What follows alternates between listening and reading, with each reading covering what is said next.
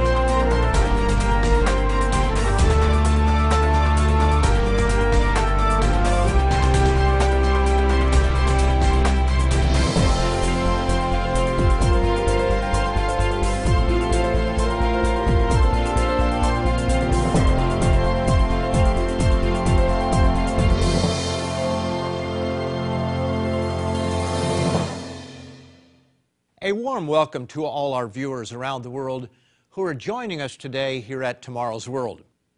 In last week's program, I began this 2-part series on the 7 laws of success. And yes, there are laws that regulate success. These laws, when kept, move you toward success in life. But when broken, they break you. Many of the world's great leaders in government, industry, and business observe most of these laws, but almost none keep all 7. And as with Lee Iacocca, they too may wonder what it is all about. Many reach what this world considers to be success, but something is missing, and true lasting success eludes them. Now please understand, this is not an attempt to throw stones at men and women who have achieved more than the average. Wherever we find someone who is seen as successful in this world, we usually find that he or she has applied several, if not most, of these laws of success.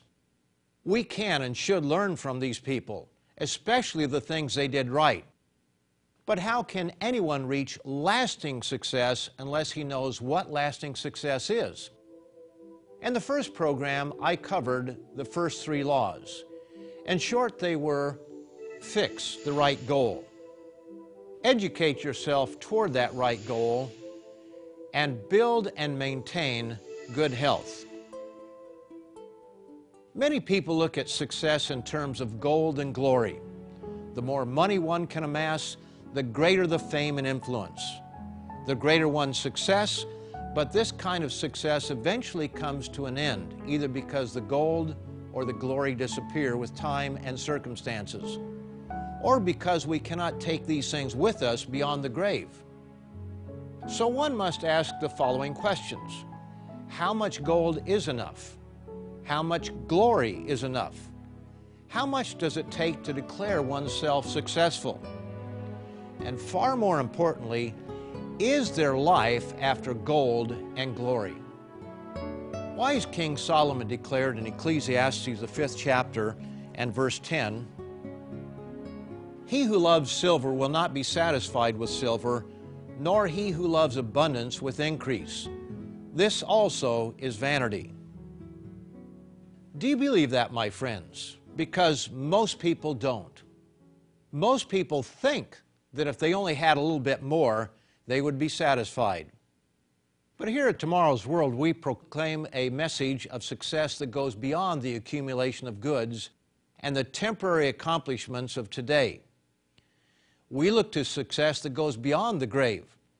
So while it is true that these laws of success do apply to the temporary affairs of this life, whether it's building a business, owning your dream home, retiring comfortably, or finding the right mate and raising a happy family, it is not just any goal that will bring lasting success. For even though we don't like to think about it, the grim reaper will someday come knocking at our door. That is why, if you want lasting success, our first law is fix the right goal. I have a friend who I'll refer to as Frank because he asked me not to use his real name. Frank is a wonderful example of someone who follows these 7 laws of success. He had a goal when he graduated from high school. He knew the direction he wanted to go in life, and he pursued that goal by preparing himself through education, and he did so with unusual passion. He received bachelor degrees from the University of California at Berkeley in physics, mathematics, biology, chemistry, and biochemistry. He then went on to Florida State University, where he earned a master's degree in biochemistry and engineering science. All of this was done to fulfill his goal. And I know this is a mouthful, but I'm going to give it to you anyway, of building medical instruments that can analyze and measure the internal organizational structure of cells to enable a more detailed analysis of cell contents and abnormalities. His inventions will impact the lives of tens of thousands, and perhaps without you realizing it, even your own life. It was because of Frank's broad education in several technical fields that he was able, and continues to be able, to design and bring to production instruments that are revolutionizing medical lab testing, making it faster, more accurate, and less prone to errors. Frank understood at an early age his need for preparation through education. That is our second law of success. Our third law of success is build and maintain good health. No one can live up to his or her full potential if he is tired, drowsy all the time, or sickly.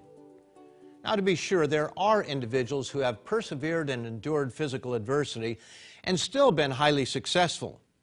But imagine how much more they could accomplish were they to enjoy good health.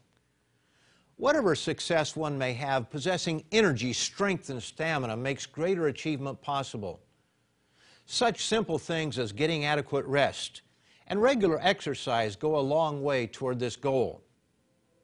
But the Bible contains other regulations and principles that build and maintain good health.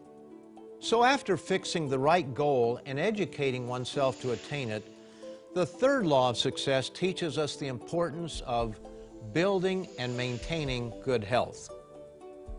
These are the first 3 laws of success, but this is not all that is needed. Even if someone has a strong desire to obtain a goal, has educated himself to know how to achieve that goal, and has good health, success is far from assured. After all, success comes to those who do something. Accomplishment is the result of doing. This takes effort. This takes drive. That is why our fourth law of success is drive. This means energy must be put into the task of accomplishing your goal. Partial or half-hearted effort may take you in the direction of your goal, but driving yourself will move you along to successful accomplishment. Consider how many hopes and dreams have faded away in the midst of time for lack of drive. How many good ideas have died in bed or fizzled in the heat of the sun. This fourth law separates the doers from the do-nothings, the great from the wannabe greats. My friend Frank followed the first three laws, but if he didn't have the drive to take his education and pursue his goal, nothing would have happened. Those who live a life of accomplishment put a prod on themselves to do things they may not humanly want to do. They take care of business. They put work first and postpone play. They do the tedious and the difficult. They forsake wasteful entertainment such as television and time-consuming internet socializing and texting. They go to bed at a reasonable time. Then when morning comes, they drive themselves to get out of bed early and off to productive labor. They put a constant prod on themselves. The Bible admonishes young people to learn to drive themselves. Proverbs, the 10th chapter, verse 4 tells us, "He who has a slack hand becomes poor, but the hand of the diligent makes rich." Another proverb explains why some people rule and others are ruled over. That's found in the 12th chapter of Proverbs, verse 24. "The hand of the diligent will rule, but the lazy man will be put to forced labor." And Proverbs 22:29 gives us encouragement to the person who is at the top of his or her profession. Do you see a man who excels in his work? He will stand before kings. He will not stand before unknown men. Yes, it is the diligent, those who drive themselves, who excel in their work. They end up at the top of the class or the top of the organization, while the lazy man sinks to the bottom. It is not that the lazy man doesn't want to end up at the top.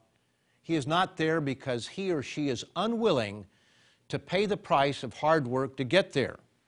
As we are told in Proverbs, the 13th chapter, and in verse 4, "The soul of the lazy man desires and has nothing, but the soul of the diligent shall be made rich." If you would like to discover more about how this topic impacts your life, visit us online at www.lcgcanada.org to read our featured literature free of charge.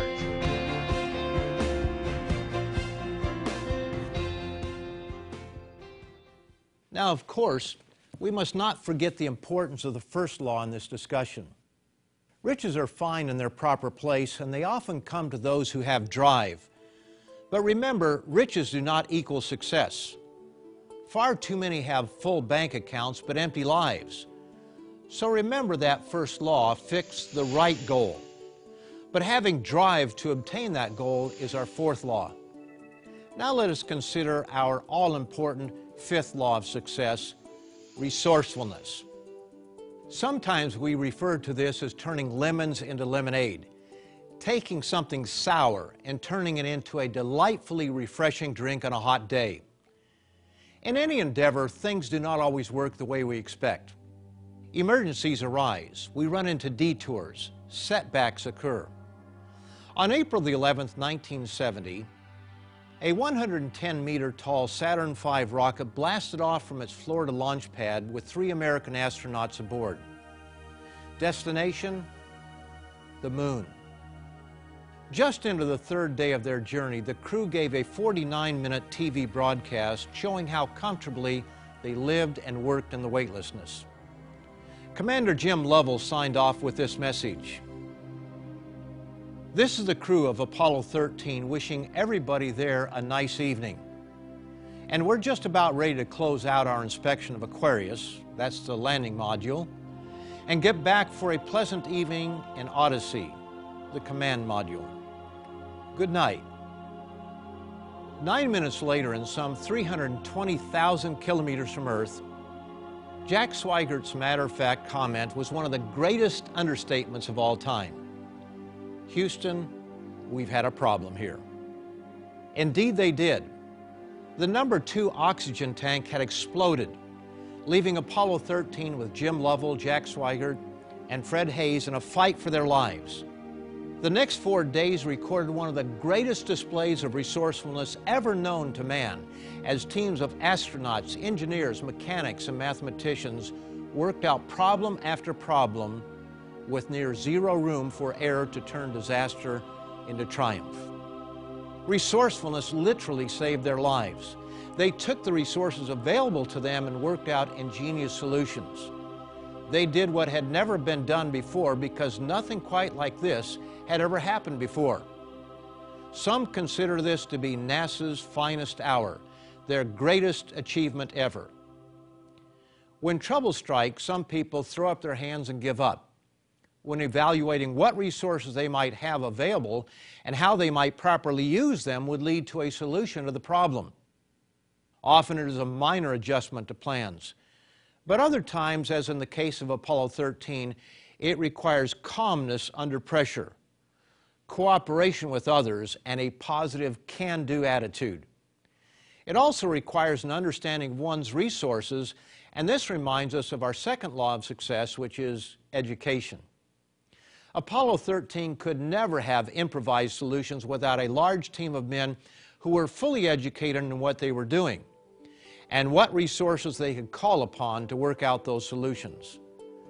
Apollo 13 is just one example of why resourcefulness is our fifth law of success. In the Analects of Confucius, we find an example of our sixth law, which is perseverance. In Book 14, number 40, we are told, Xilu stopped for the night at Stone Gate.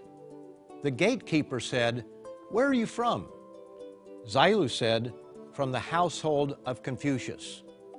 The gatekeeper said, "The one who knows there's nothing that can be done but keeps on trying?" Confucius was a determined man. He didn't give up. As with so many others down through the centuries, the truly great are often not recognized as such by their own generation. The character to continue when men or women of lesser determination give up often separates the successful from the unsuccessful. We often refer to this law as stick-to-itiveness. Successful people never give up. My friend Frank is an example of perseverance. Time and again he came to roadblocks and faced difficulties that would have caused lesser men to throw in the towel. He spent over 30 years working on one instrument that would revolutionize lab testing of blood samples. He spent over $100,000 to secure his inventions with patents, only to have people try to steal them on 3 separate occasions. Time and again, just when everything seemed hopeless, sometimes with an empty bank account, something would happen to keep him going. Yes, 30 years is a long time to persevere. Perseverance is our sixth law of success. Never give up. The seventh law of success is one that few follow. Because people don't have this one right, they almost assuredly don't have the first law correct. Many people admit that luck played a part in their success. They realize certain breaks came their way, that good timing happened to be on their side, or that by chance they were influenced by someone who was critical to their success. But what if luck, good fortune, chance, and breaks were taken out of the equation? Is success dependent on happenstance? Frank certainly doesn't think so. As mentioned earlier, he came against roadblocks time and time again. People tried to steal his patents, his ideas that he had spent years in creating. There were many times when his bank account was empty and he had employees to pay. But in every case, something happened to get him past the crisis. And what was that something? Was it mere luck? I'd like to read from his own words on the subject. Just when we were almost out of money, God would provide just enough money to keep us going. An unexpected sale would happen. A small business loan was approved, etc.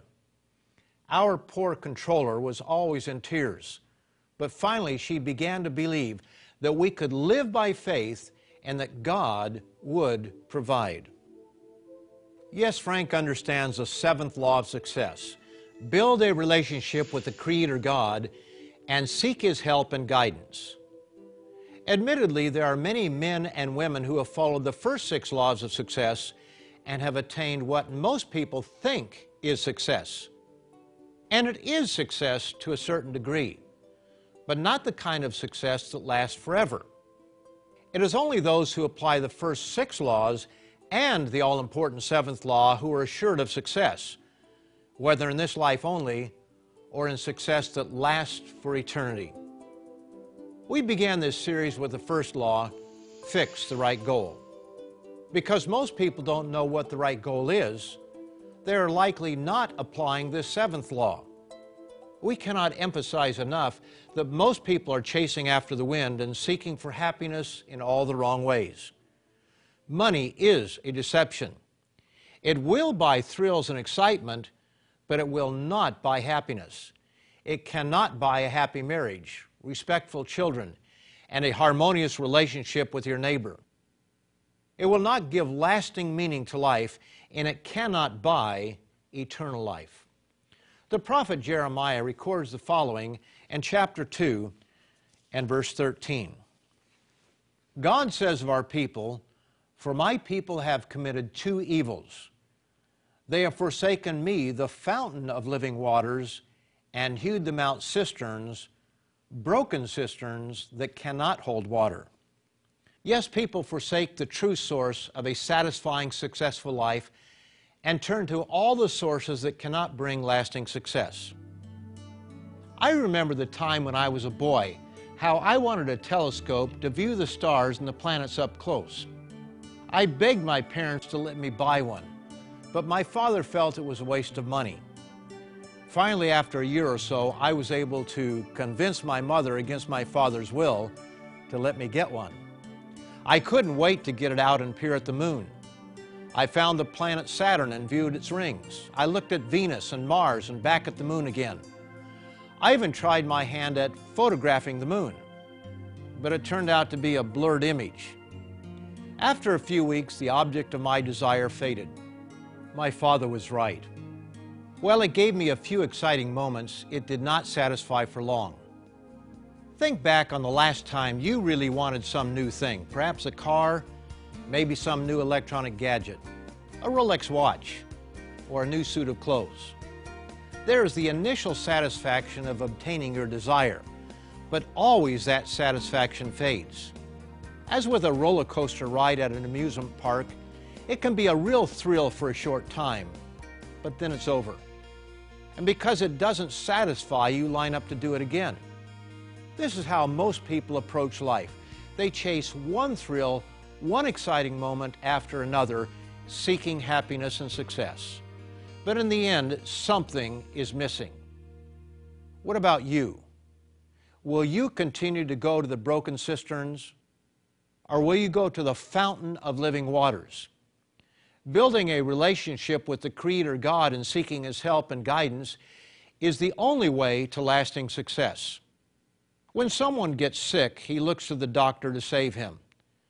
But what happens when it is more than a temporary curable illness?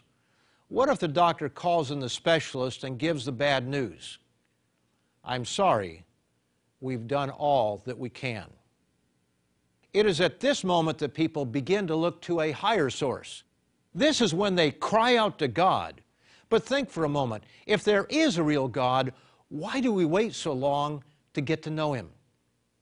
Can He not help us in all our endeavors today? Let's review all 7 laws. Fix the right goal. Educate yourself toward that right goal. Build and maintain good health. Drive yourself toward that goal. Use resourcefulness when needed. persevere and build a relationship with the Creator God and seek His help and guidance.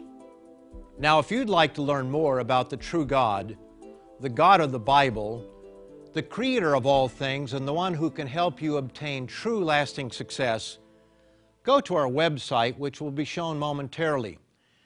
There you will find a booklet that you can read online or download titled The Real God, Proofs and Promises. This booklet will help you face the most important questions of all. Is there a real God? And is He interested in you? And let me be clear, we're not talking here about just any God, but the God who created the universe and life on this planet. The God who gives you every breath you breathe, and the one with whom you may have a personal relationship. You will also find other material on our website that will help you to understand the very meaning of life, straight from the pages of the Bible. So be sure to come back each week at the same time and station to learn more about the meaning of life and the good news of tomorrow's world. Until then, goodbye, friends. If you would like to discover more about how this topic impacts your life, visit us online at www.lcgcanada.org to read our featured literature free of charge.